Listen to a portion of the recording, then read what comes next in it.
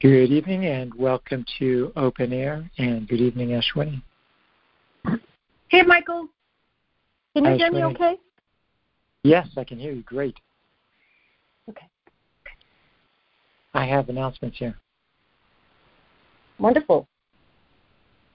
We have extended the registration deadline for our ever popular and transformational year-long retreat until noon Pacific time this Friday, December 27th. A 4-week email class on obstacles to recollection starts next Monday, January 30th, followed by the weekday radio shows and weekly assignments beginning in March. If you haven't signed up for the year-long retreat, but did participate in the Sunday workshop earlier this month, your workshop donation will be refunded to you if you do decide to join us for the powerful year-long retreat. Another of Sherry's great books, Be the Person You Want to Find, Relationship and Self-Discovery, is now available as an ebook. Get your copy right away. And for these and other practice opportunities, visit livingcompassion.org. And a few reminders for tonight. If you'd like to get in the queue to talk with Ashwini, you can press *6 and then 1 to make a show and get in the queue. And a conversation on one topic, please, in about 5 minutes is great. Okay, Ashwini, I think we are ready here. Thank you, Michael. You're welcome. First caller, you are now live on the air, and would you please introduce yourself? Hi, this is Sean from Saskatchewan, Canada. Hey, Sean. Hi, Sean. Good evening. This is my first time ever calling the Tuesday evening show. I've called into the morning show lots, but like some other people, looking for craving something to fill that absence of the morning show. So I've been going through the archives, and then I went to look, and I'm like, oh, I'm all caught up. Why isn't there another one posted? I'm like, oh, I could call in. Okay. Well, welcome, Sean. So, doing a little cue practice, I suppose, and this has never really occurred to me to call in before, but yeah, I just wanted to report that I guess missing the daily practice, and so I'm getting hooked, or ego's getting hooked in little, just small little nitpicky micro arguments with my wife, and here's where I'm struggling a little bit, because she'll say something and maybe be a bit short or a bit unkind for whatever reason, as we don't know why. I don't know why. And I'm getting hooked into it a lot more lately, and I'm quite certain it's related to, the lack of the daily morning show as like a regular practice reminder. But I always struggle with, like, how much do I push back and sort of like, hey, you're wrong, I want to defend myself, big air quotes around defend, versus just whatever, that's how she is, that's what's going on right now for her. I don't have to take it personally, but I sort of have a lifetime, maybe it's a bit of karma around letting people, like walk over me a little bit, for lack of a better term. So I don't know if you could, I didn't know I was going to talk about that until you unmuted me. So maybe you could. Well, I'm really trying not to. That's always been another, in the morning show, I always try to have, a few topics. But then, yeah, increasingly, as I'm trusting myself, it's like, you know what? The right thing is going to show up. So that's what if you could comment, if you could say something about that, I would appreciate any of your thoughts and reflections. Yeah. Of course. So let's see if I'm tracking, right?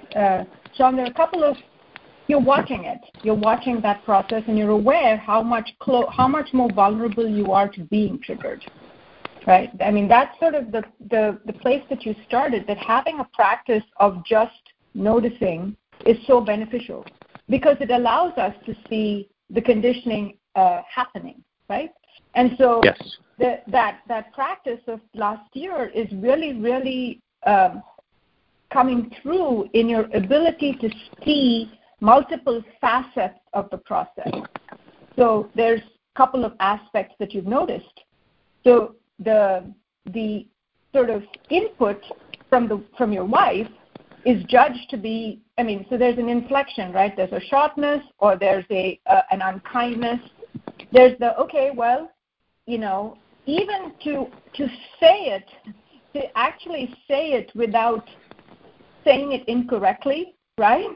You can notice that there's a certain tentativeness about that we have to phrase it in this particular way because we're so conditioned not to have any experience,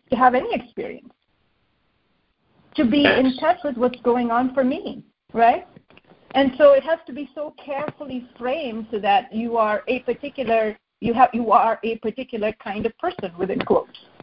But you notice the karma. There's a karma of being sort of accommodating, of letting the other person get away with those are not your words, but sort of walk over you is the way you phrase it.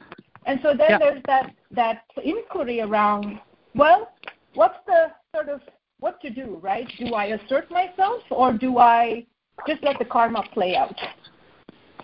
Yes. Yes. And so to notice all of those components is really important because all of it gets framed all of it is part of the process, part of my process.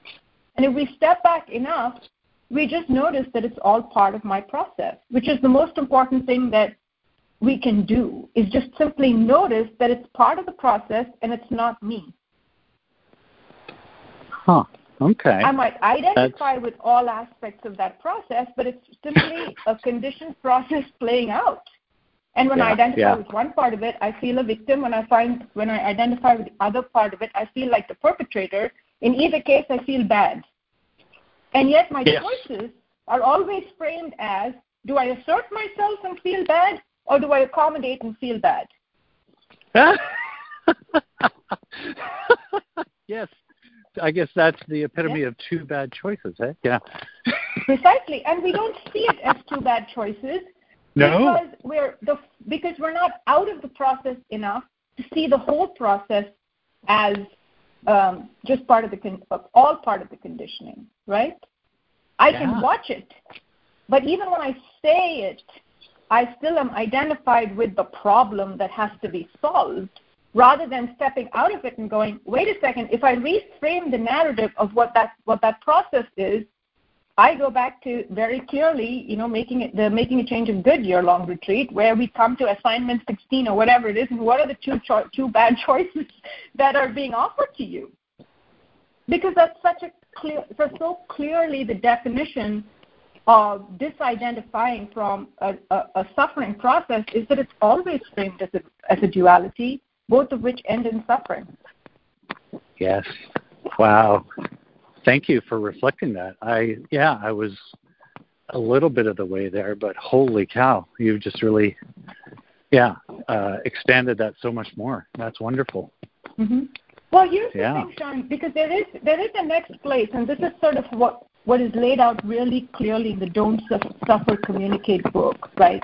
Oh, okay. Which I own but have not read, so this is great. Yes, because here's the thing. Once we get that what I'm here to do is end suffering, and it's the year-long retreat workshop that we started off, last Sunday, there is a human being who's caught in this process, and that human being is not allowed to have an experience. That person cannot say, well, I feel judged, or I feel criticized, or this is so unfair that I can't get to say what I want to say, or I'm hurt. And as that person maybe starts talking from an identified place, some of the authentic human experience that person is having gets expressed. So the first place that the book says we want to start out with is to pick up the recorder and through the two-handed recording exercise actually allow for the totality of the experience to be experienced. My wife said this is what I feel, and as I explore how I feel, somewhere in the universe, Sean's experience has to be valid. Right. Otherwise, the karma of accommodation keeps getting reinforced, right? Because the only choice I have is to yell and feel bad, which I don't do because I'm karmically predisposed to suppress and feel bad. And so the human being is subject to the conditioning and feels completely trapped by it. Where's the one place where it's safe to say something about uncensored, without judgment? That you can't say that because you don't know what's going on with her, and being the right spiritual human being, you can't actually say, can we phrase it as, is it her ego or my ego or whatever it is, right? I get completely lost in my qualifiers. Oh, wow. Yeah. That's exactly it. It's that feeling, literally, you're describing that feeling of being trapped, and it's like, oh, I can't say anything. What do I do? I'm like, oh, just tidy. Okay, yeah. Yeah, so pick up the recorder, and actually, as if if you weren't talking to your wife, right, or it was completely safe to talk to the unconditional love that, because we're censored in so many ways, pick up the recorder and just talk from your experience. Explore what it feels like to be the subject of an input, to get triggered, and then the voices, the conditioning being triggered, what does that do to the human being? What is that experience? Oh, wow. Yes. Yeah. I will. Yes. What? Yes. Wonderful. Right. What? Because if you do that, you're likely to not feel trapped. I mean, the practice, so that's the second step that the book explores, which is once we get really clear about what's going on for me and keep getting clearer and clearer without judgment to have everything that I feel, it's unlikely that the input would trigger the reaction. I can stay more centered. In fact, my workshop can be, how do I stay present now that I'm allowed to have everything that I feel, not articulated to the person, my wife, who is triggering it, but on the recorder, I can talk about anything. And as I talk about it, I can experience myself to be more and more centered, right, in the conversation. And the way I stay centered, and this is the complete workshop, and this is how the book articulates it, is I can stay present to anyone's experience because I reflect. Internally or externally, I'm constantly reflecting. And that's how I stay present and don't give in to the karma of asserting something from an ego place and therefore causing harm and then feeling bad. Because you need a strategy for both karmas, to end both karmas. The karma of accommodation ends by allowing for my experience on the recorder, and the karma of aggression ends because I find the tool of reflection assists me to stay in the conversation without ego, allowing me to be there for my wife's experience and not make it about me. Oh, wow. But without a strategy, I'm sunk. I'm subject to the conditioning. Yes. Holy cow. You've encapsulated that perfectly. I feel lighter already. I don't want to say I'm keen for another opportunity, but now I know what to do. I think you are, right, Sean? Because that's what changes. It's what Sherry says. We go from being the hunted to the hunter, right? Yeah. Now we're not. Right. If I have a tool, and the book also says step 4, 5, and 6 is no reviews. It's all a workshop. In the next conversation, you get triggered. So what? You go talk to the recorder about what it's like to be triggered and apologize. Apologize to your wife and say, can I do this again? Say it to me again. Let me reflect that, right? I mean, it becomes a way to actually have intimacy with somebody because it's the only way their experience doesn't become about me. And so they can have their experience and I can have my experience. And there's a tool in the book called processing where we actually articulate what it might be like to have a conversation between two people without it being about the other person. I mean, without it being about me. That's what reflection is. You can have your experience and you have my full attention to witness that. And then when I have my experience and articulate it, you witness it and don't make it about you. Now that's intimacy. Yeah. Because anyone can say anything, and it's held within that sort of space of the rule that it's never about anyone else. I'm owning my experience. Wow. And I feel safe enough to state it. But that safety starts with the recorder first. Yeah. Holy. I am so excited to re-listen to this, and yes, become the hunter. Yeah, look for those opportunities. You're right. Yeah. All right. Thank you. Thanks, John. Keep us posted. We'd love to hear. I will. Chapter 2. Okay. Thank you, and go happy to both of you. You too. Good Bye, night. Ken. Good night. Bye. Thanks for joining us, Sean. And that was very exciting, Shwini, and I was projecting a lot of opening and willingness and awareness, and that's exciting. Mm-hmm. Yeah, well, it's don't suffer, communicate. Don't suffer, we just need to know who to communicate to, right? Never ego. Yes, and I really appreciated that process of seeing the two bad choices. Okay, here are the two bad choices. Let me go talk to the recorder, get some clarity about that. And then, everything opens up. There's every possibility there going forward. Mm-hmm. Exactly. Wonderful. And Ashwini, we're going to break now for good news, and then we'll come back and talk with more callers. Thanks, Michael. You're welcome. And Jen, I'm turning it over to you for a good news update. Excellent. Thank you, Michael. And I'm pleased to be joined this afternoon by Sherry, who is here to speak with us about an exciting new practice adventure. Welcome, Sherry. Well, thank you. Yes, I am. I'm very excited about this. So shall I just, in my customary fashion, just jump right in? Yes, please, because I don't think I need to give the background. I suspect you'll lay it all out for us. So please do go. Nobody has the background, so, including me. So here's I like to preface a lot of things now by stating that I'm an old person, right? And I was doing some research on this latest subject because I'm fascinated by the things that have come into existence in my lifetime. And I'll often say, I wrote a book on depression because depression is my family, my heritage, right? And I was reading that depression was basically unknown post-World War II.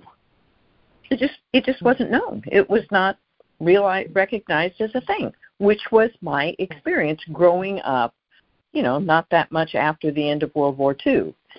Nobody knew what it was. If they can't find out that you're sick, well then, maybe it's especially being female, it's probably hormonal. Although that wasn't a big thing back then either, but it was nerves, right? And so then the next thing that I watched come into existence was anxiety. And I remember when general anxiety disorder became a thing, and coincidentally, medications came out that would handle that condition, right? In the same way as depression became a thing, there were medications that you could take, pills that you could take to deal with your depression. And so, fast forward. I even though, I probably would have been labeled manic depressive if I'd ever been unfortunate enough to get a label, I didn't get one. And anxiety, it was just never a thing for manic. Yes, you know me, Jen. You know manic is a thing, right? But anxiety. And so watching it come into the culture, and of course through practice, talking with people, working with people, seeing people struggle with anxiety, and, we all look at how fast life seems to be going, and it is going faster, and it's more stressful and all of that, and so it kind of makes sense that people are more nervous, more stressed, more anxious. And so, okay, And then, I was talking about this in a recent blog. I was talking with this chap, and he was telling me that his 10-year-old daughter is so anxious she can barely leave her room. She has to be almost forced to go to school. Not that having anything to do with school, but she's just so anxious. She's so anxious. And in the course of the conversation, he told me that medical people, her doctor said that all doctors now are encouraged to test children over the age of 8 for anxiety. And it just threw me for a loop. And I thought, this is so. In reading some more about it, just recently, I was reading a web page on some medical group talking about anxiety, and the picture on the front of the web page is children getting onto a school bus. And I thought, my God, it could start feeling like a conspiracy, but I'm sure it's not. But that's where our concern is, right? So we're a bunch of anxious adults creating a bunch of anxious children and having no way to deal with it. No way to deal with it for ourselves, and certainly no way to deal with it in them. And, of course, me, I have a great concern that we're just headed toward, some sort of matrix medicated world in which we just, take our pills and get our shot and march off like little lemmings toward the edge of the cliff. So, at any rate, I got inspired, and I decided that I wanted to do a project on anxiety and see if, as a group, we can come to a deeper understanding about what it is, what it isn't, how to approach it, and, of course, because we are practicing ending suffering, how not to experience it. And so that's what we have been about. And website and I think was... Go ahead. I was just going to say that in that blog where you wrote about it, I think you invited people to start to write in. And my understanding is quite a number of people have, and that's flourished into this next piece. That's exactly right. Thank you for that. I left that out. Yes, people did write in and talk about their experience and their concerns and that sort of thing for themselves and for their children and their loved ones, because it seems like everybody knows somebody who is really struggling with anxiety. And so the website went live today, and the first part of the project is there. It's actually a recording, and people are invited to go there and listen to the recording and then to have their experience of that, first of all, and then stay tuned for the next step of this, because we're going to go through it. The thing is laid out, how we're going to be approaching it, without the details of how we're going to approach it, but it'll be like everything in practice. We'll do something. We'll talk about what happened. We'll do something else. We'll talk about what happened, what our experience is. So, the Anxiety Project is alive. And Sherry, I certainly have seen it in my own practice that anxiety, I would say, like depression, and it does seem like just about everybody struggles with either one, the other, or both on some level, and that there's so much to see that for me it's become an ally in my practice, because it's something that without practice life would get smaller and smaller and smaller. So there's a way in which I'm forced to look in places that can at first feel uncomfortable, but it has really transformed my own practice to practice directly with it. So I think there's so much potential in it for all of us. Well, and Jen, with what you're describing, it's very much like what we just heard in that last conversation, right? Yes. That's it. Without the tools of practice, without an ability to bring conscious, compassionate awareness to ourselves and our life situations, everything does get smaller because the ego is not our side, right? So whatever the circumstances are, it's going to be angling for us to suffer over it, while, of course, all the time telling us it's the way out of suffering. And so in that same way that was just discussed, when we stop and we bring full conscious awareness to what's going on, and we turn to the intelligence animating us, the mentor, the recorder, practice, reflection for assistance and support. When we do that, we have a way through. And then, as you're indicating, life starts getting bigger instead of smaller. Yeah. Yeah. That's such an important point. So that the other piece of it for me, always with Sangha, and that's why I'm really excited about what you're describing, is that a huge piece of the reason people suffer, at least in my experience with all of it, is we're told it's wrong. And it's something you have to fix and change. That's right. Which, of course, is the very thing that's making us anxious to start with. That's right.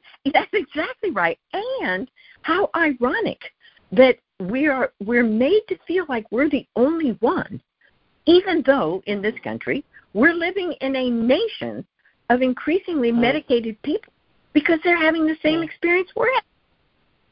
Yeah. Oh, my gosh. Yeah. So we got to think about it. We got to put it out in the open. We got to say, again, referring to the previous conversation, this is what I hear. This is the conditioning. This is what I'm told. This is what I do as a result of it. Okay, good. We need to talk about that. We need to get it out in the open so that we have encouragement and find the courage to go up against that. That conversation on our head is trying to kill us. That's right. And you're right. It is exactly that first conversation from the show tonight, where we get to a place of, instead of trying to fight against what's happening in our life, whether it's something in a relationship or, kid going to school or that sort of thing, we come to realize, no, this is my life and it's perfectly all right. The only thing that's happening is I'm in this conversation about how it should be different, or I should be different, or they should be different, or that's why in some ways awareness practice is uniquely positioned to address something like anxiety. Yeah, absolutely. And I feel we must. Whether we're going to turn it around or not, I don't know. But, at least, again, we're, so much at the forefront of bringing self-hatred to yes, exactly. Cultural awareness, and so why not anxiety? Heck, if we can, because that's what happens, right? Is people start having an experience of an alternative. So you have your school counselors, psychotherapists, and spiritual teachers, and all these folks having their own experience of going beyond anxiety. It starts, the word starts to get out, and that's what we can hope for. Yeah. Well, as you say, I don't know if we'll turn it around for all of us, but I can wholeheartedly tell you that practice has completely turned it around for me, that experience.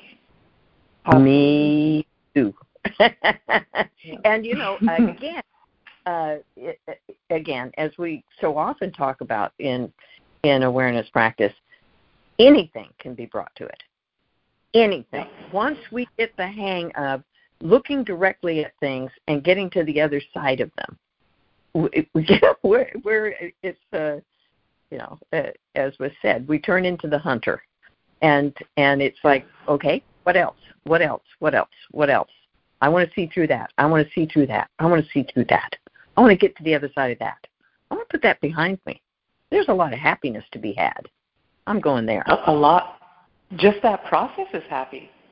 Just that process turns it completely around. Yes. Yeah. It's why people are explorers and scientists, and they want to be astronauts and things like that. Yes. So my understanding is exactly. I mean, that's great. They can explore those things, and we'll explore those. There. happy for him. I want to work on getting past anxiety. Yeah. So I understand that after the show, an email is going to go out to everyone on our list that will have a link to what you're describing to be able to go to that recording and get started with all of it.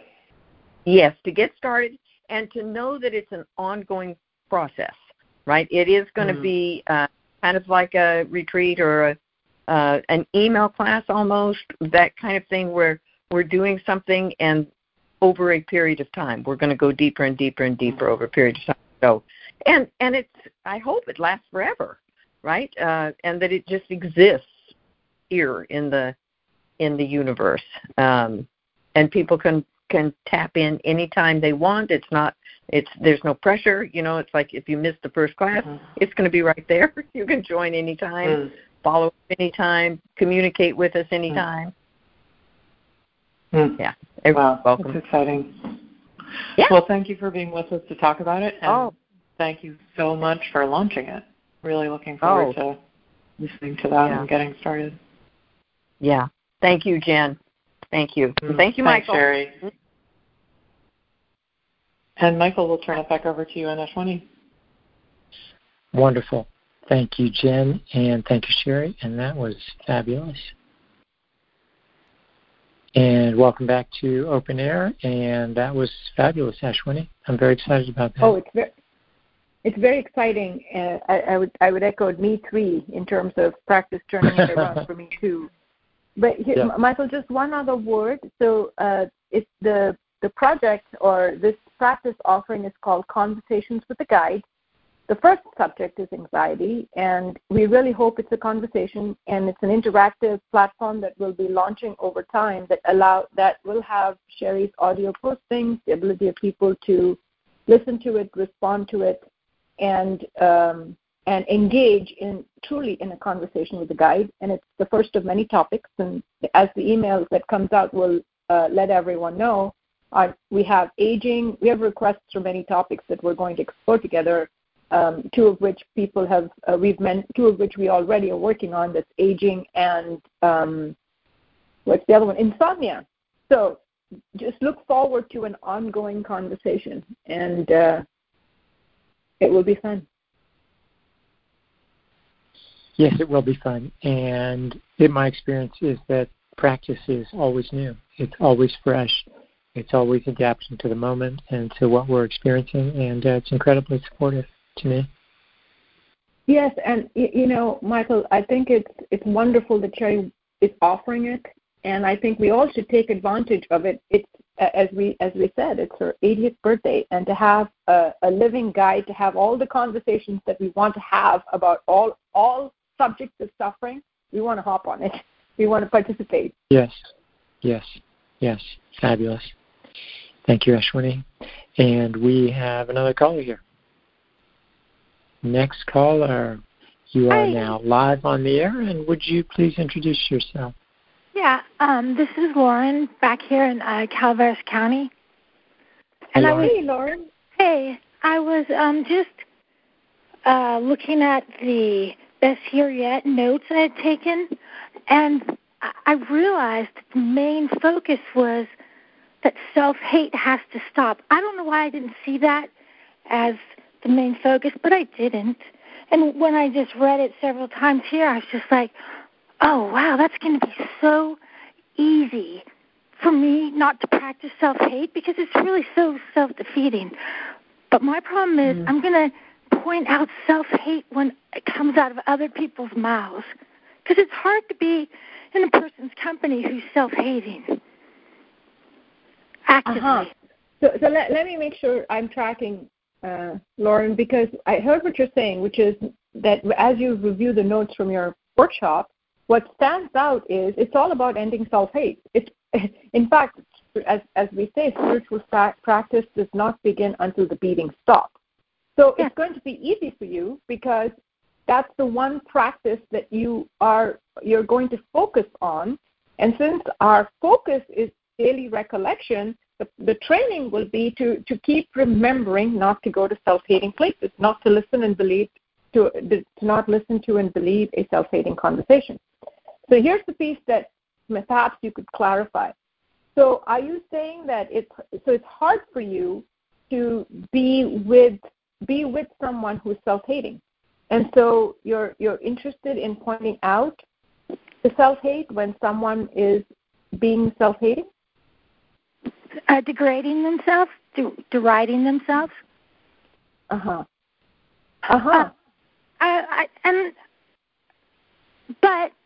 But I did make a decision that I'm telling them both.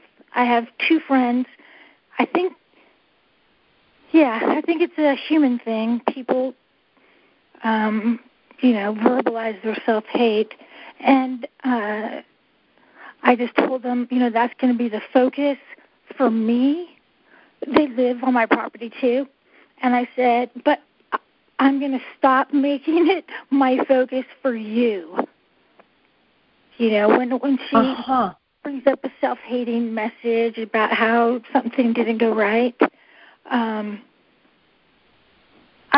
just, my mind, my ego just wants to, I guess, maybe normalize it. Look, she's doing self-hating. That's how you have to talk to other people, like that. Does that make sense? Yeah, I think so. So it's not so much. So what you've communicated, if I'm understanding correctly, is simply that you're not going to reflect their self-hate. Yeah, that's what it is. Yes, because it can be. That's an interesting place for all of us doing awareness practice, because the practice of awareness is focused on ending suffering in the one place that you can end suffering, which is you, right? So we're always focused on my experience. And I don't mean that in an egocentric way. I just mean that what's going on in this bag of bones. Yes. Because I don't know if it's your experience, it's certainly mine, that that most people don't want to be told anything that's helpful to them. Because ego is the front defense mechanism, right? It's like, don't tell me what to do, kind of thing. So before we want to, even though it's such a liberating insight for me that ending self-hate ends suffering, the encouragement is, in awareness practice, we kind of look at how that goes on for me. Where am I self-hating? All of the places in which self-hate, I believe self-hate, all of the places that I can end self-hate. And the best way to stop other people from going to self-hate is to be the expression of unconditional love. Right. Because there's a power in modeling it, in other people receiving that experience of your presence, that probably will move them towards ending self-hate more than if we told them that they're being self-hating or that their problem is self-hate. That sounds great, Ashwini. Thanks. Because that's the only place you can guarantee that the difference can be made, right? And so when you're different, I bet these people, as we say this in There's Nothing Wrong With You retreat all the time, when you're different, it's bound to register that there's something different about you. And now someone becomes curious about, well, what are you doing, Lauren? Right. How is it that you're different? Like, what is it that you're doing? At which point the encouragement is to hand them a There's Nothing Wrong With You book. Okay. All right. Because until someone is open to it, this practice is so hard because what we go up against is such a worthy opponent. Yes. One of the reasons we don't evangelize, right? We don't say, come here and we'll end self-hate for you. Almost everybody finds this practice when they're ready. Because if you're not ready, if you don't want it, that self-hate will crucify you. And you have to be ready. You have to want it. Okay, I'm going to be a beacon of no self-hate. Yes. That's it. That's right. Beacon of no self-hate. Because we just one other thing, Lauren, that we can rest we can trust the fact that everyone is working out their salvation diligently. Yes. And the someone in my life is my best opportunity to wake up. Now, I might be their best opportunity to wake up also, but it's not my responsibility. No, not at all. Yeah. Yep, I got that one. Thank you so much. Exactly. It's hard enough to work on ourselves, right? Yeah. Yep. So, yeah, I just feel really glad about, just being part of the Sangha. Yes, absolutely. Absolutely. Because here is one place where we know we're all working out our own salvation, and we can talk about that experience, and we can all see our own authenticity, right? And this is one place where if the self-hate is something I cannot see, it will be reflected for me. Definitely. Safely. Yeah. Mm-hmm. And I also have been upping my recording and listening, and even just if I don't make the third comment, you record and listen, then you listen, then sometimes your third comment back, it rids my brain of self-hate. I know you guys swear by it and cheer by it, but man, it really works. If you don't want a head full of yeah. Right? Yes, and I'm not sure I followed what you said, Lauren. You said that you mean the two-handed recording, there are multiple steps, and even just doing the first step is first two steps is sufficient for you? Is that what you're saying? Yes. I no longer feel compelled to make comments about the process that just happened. I just noticed that I can let go of that. By recording it and listening, I can let go of that. Yes, and here would be an encouragement, something to play with. Absolutely. Because what happens when we use the right hand recording is we're disidentifying, right? We're talking from the perspective that is being bombarded by the self-hate, and as we talk about it, we disidentify, which is a wonderful experience. Yes. And there is this is like I would say like scales to play a concerto or something like that, right? In order to, you might be able to just play one set of scales and be able to handle one piece, but there's a reason that you have multiple types of scales, because we want to play multiple types of pieces. And so just the encouragement to not miss the other steps, because each of those steps has actually a very powerful training objective. So you record because you go ahead. You're saying don't go back, resist the urge to go back to make a comment. No, I would say that yes, we disidentify from whatever process we're in if we record and we listen. But if you are doing the two-handed exercise, not to miss out on the mentor coming in and offering whatever the wisdom, love, and compassion wants to offer in hearing the recording. Because it's making the move. We don't just want to disidentify from the self-hate. We want to transcend it. We want to become the wisdom. We want to identify that wisdom, love, and compassion as who and what we are. And so missing out on that step and then listening to what the wisdom, love, and compassion has to say, they are very powerful movements that we also need to train in, because it's not just disidentifying. Okay. Yeah, I can see that. So just an encouragement not to lose out on other components of that practice while you're exploring disidentifying from self-hate. Yeah. If you're using that tool, because it's always possible to record and listen without doing the two-handed recording, right? I mean, that's what we do all the time. But that particular tool, the movements are orchestrated in a very specific way to involve 4 different process training steps. Oh, I bet. And so we all benefit from doing them. Yeah. Yeah, thanks so much for opening that up for me. All right. Thank you for being so willing to listen. Thanks, Lauren. Bye-bye. Thanks for joining us, Lauren. And Ashwini, I appreciated that comment about being a beacon of no self-hate. That's a great aspiration to be a model of that in the world. Can you hear me, Michael? I can hear you now. Okay, good. Well, I was heartily concurring. Okay, good. Wonderful. And we have another caller here. Next caller. Oh, You are now live on the air, and would you please introduce yourself? Hi, Ashwini. Hi, Michael. It's Barbara here in Australia. Hi, Barbara. Hey, Barbara. Hi. Oh, just need to take a bit of a breath. Wasn't expecting to be called. I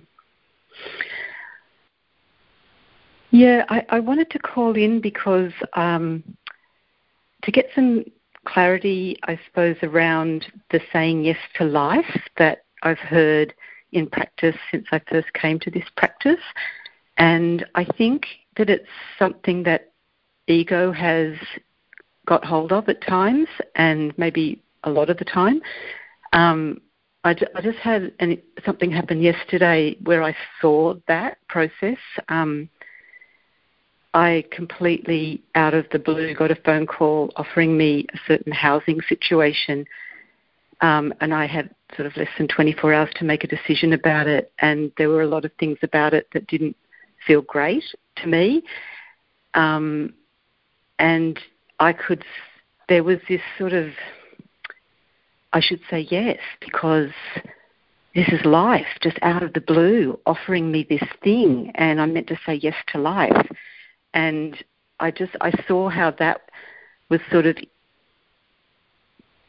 basically it was sort of an ego story in my head that was, really making the decision more difficult. So I just wanted to put that out and I guess have a conversation about it. It's been a thing for me, like, because of my health situation, I had to learn how to say no to things a lot and sort of accept limitations has been my big journey. And so the saying yes thing, I think when ego gets hold of it, it confused me, made me feel like I couldn't trust myself or something, or, I was doing things wrong. Mm-hmm. Mm-hmm. Yes. So what I hear you saying, right, Barbara, is is such an important point, which is basically that whatever it is, ego can make suffering out of it, right? And so this thing of saying yes to life can become taken over by ego to cause enormous amounts of suffering. Did I make the right decision? Is this the right thing to do? Basically, if I say no, am I losing out? Right? There's just so much that gets generated in turbulence and confusion when conditioning comes in to take over something that's arising in life.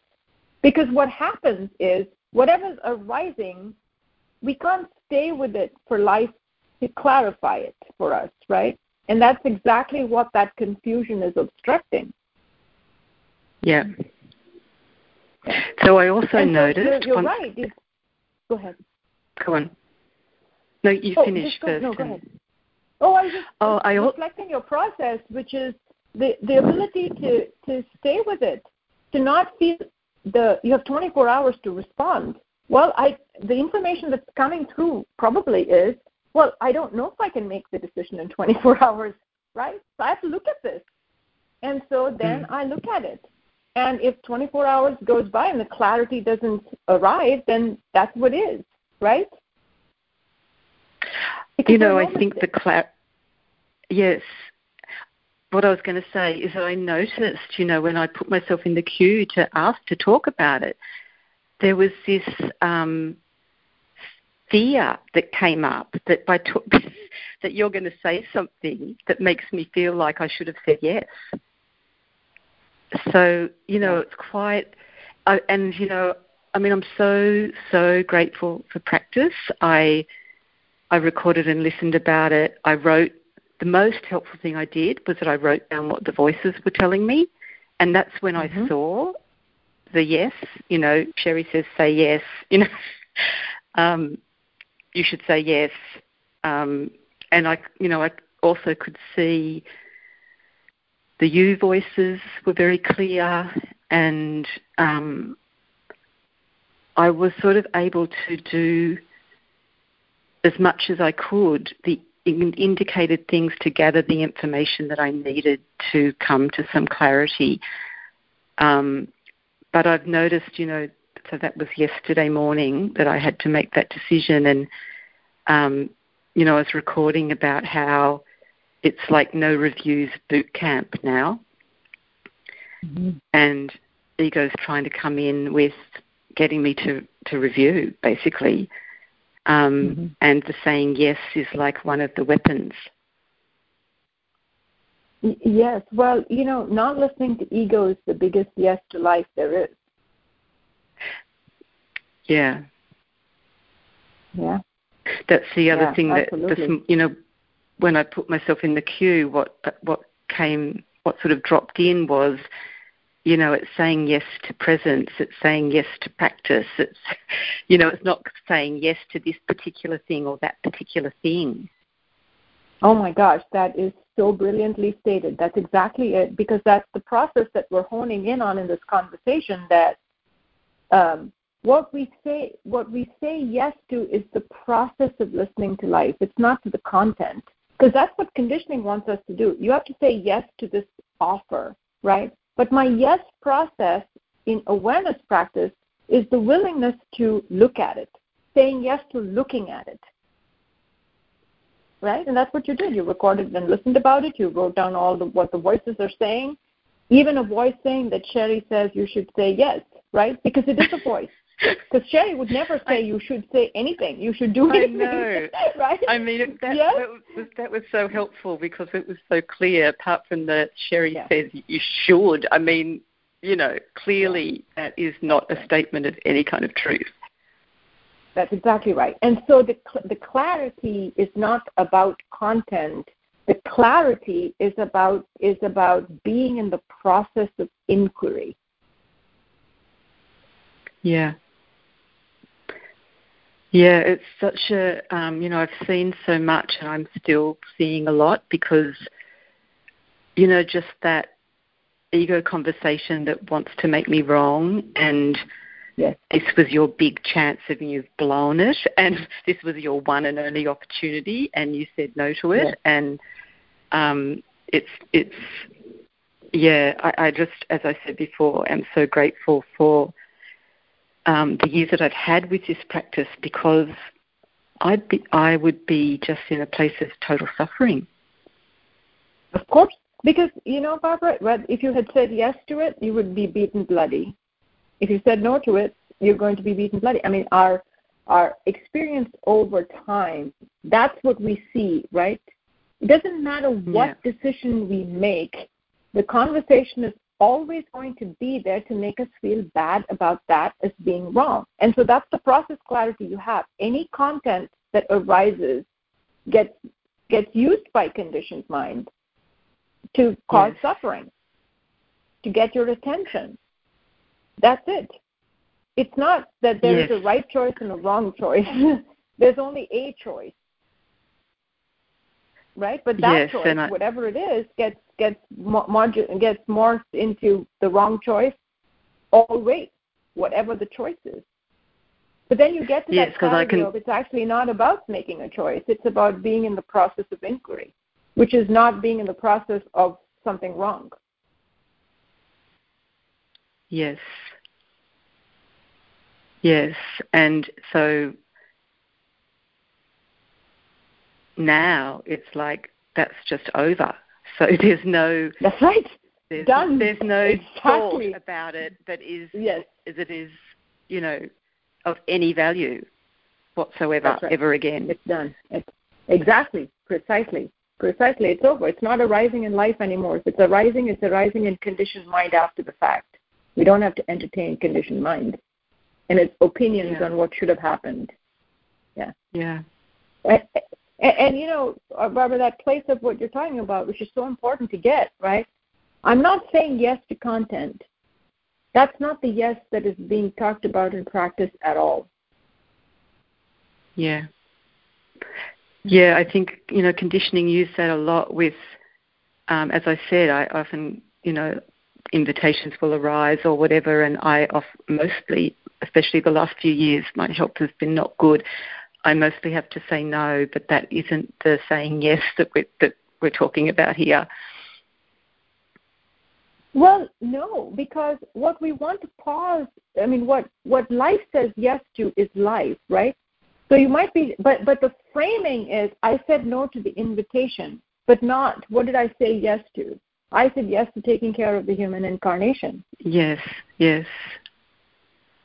Yeah, because it's in the framework of what's wrong, even when we follow life, it's framed in the negative as, you said no. Well, and the practice is to say yes, but you said no. I'm practicing saying no. Well, actually, no. I'm practicing in discerning what I'm saying yes to. Yes. Because there's always a yes to life. Yes, thank you. That felt a lot of emotion when you said that, about that I'm actually saying yes to taking care of myself, and that was a big part of this recent decision. And thank you. That's been really great. And I project, Barbara, one of the things is you're not actually just saying no without looking at it. It's not an automatic no, right? You're actually considering something before you're saying no, right? And so, again, because it's always a process, because sometimes it could be, yes, I want to go, I can go, I'm feeling good enough, it's not going to be, I can work it out, I can make it work. There's a yes that's appropriate. But because it's in the moment, it's a function of the moment. It's not I'm going to say yes to most things. No, that's not the way you're operating. You're always looking. That's right. And sometimes it surprises me. Sometimes it is, I think I can do that. And that can be confusing for other people. Why this thing and not that thing. But it is a constant, it is a checking in moment by moment thing. Yeah. Well, the good news is we don't have to explain ourselves, and those who love us will support us regardless of our decisions, right? Yes. Thank you, Ashwini, and I'll listen again to the recording. It's really helpful. Thanks, Barbara. Thanks, Michael. Bye-bye. Thanks for joining us, Barbara. And Ashwini, that was a beautiful, beautiful conversation, and I really appreciated that process of discerning and the many layers that you and Barbara went through to see what that process of saying yes to life actually is. Yes, absolutely. And something else I didn't get a chance to say to Barbara is simply that, that whatever anyone else thinks, right? Because that's also something that's being projected, and it's a hard thing to be able to stay with prioritizing the human incarnation and making a choice for that, because we're so conditioned to be selfless and choose ego all the time. Yes, absolutely. Absolutely. Yeah, to be clear about what I'm saying yes to. Right? And if someone else does not agree, then, that's their experience, and we can be completely kind and understanding about that. Yes, absolutely. Absolutely. Yes, and remembering that I have one precious human being to save, that's my focus. Yeah. And that beautiful conversation brings us to the top of the hour here, Ashwini. Well, thank you, Michael. Yes, thank you. Thank you, Ashwini. Thank you, everyone, and go happy. And, Michael, I believe the email on the Anxiety Project would have just gone out, so look out for it. Wow, that is fabulous. Something else to look forward to. All right. Thank you, Michael. Thank you, everybody. Go happy. Go happy.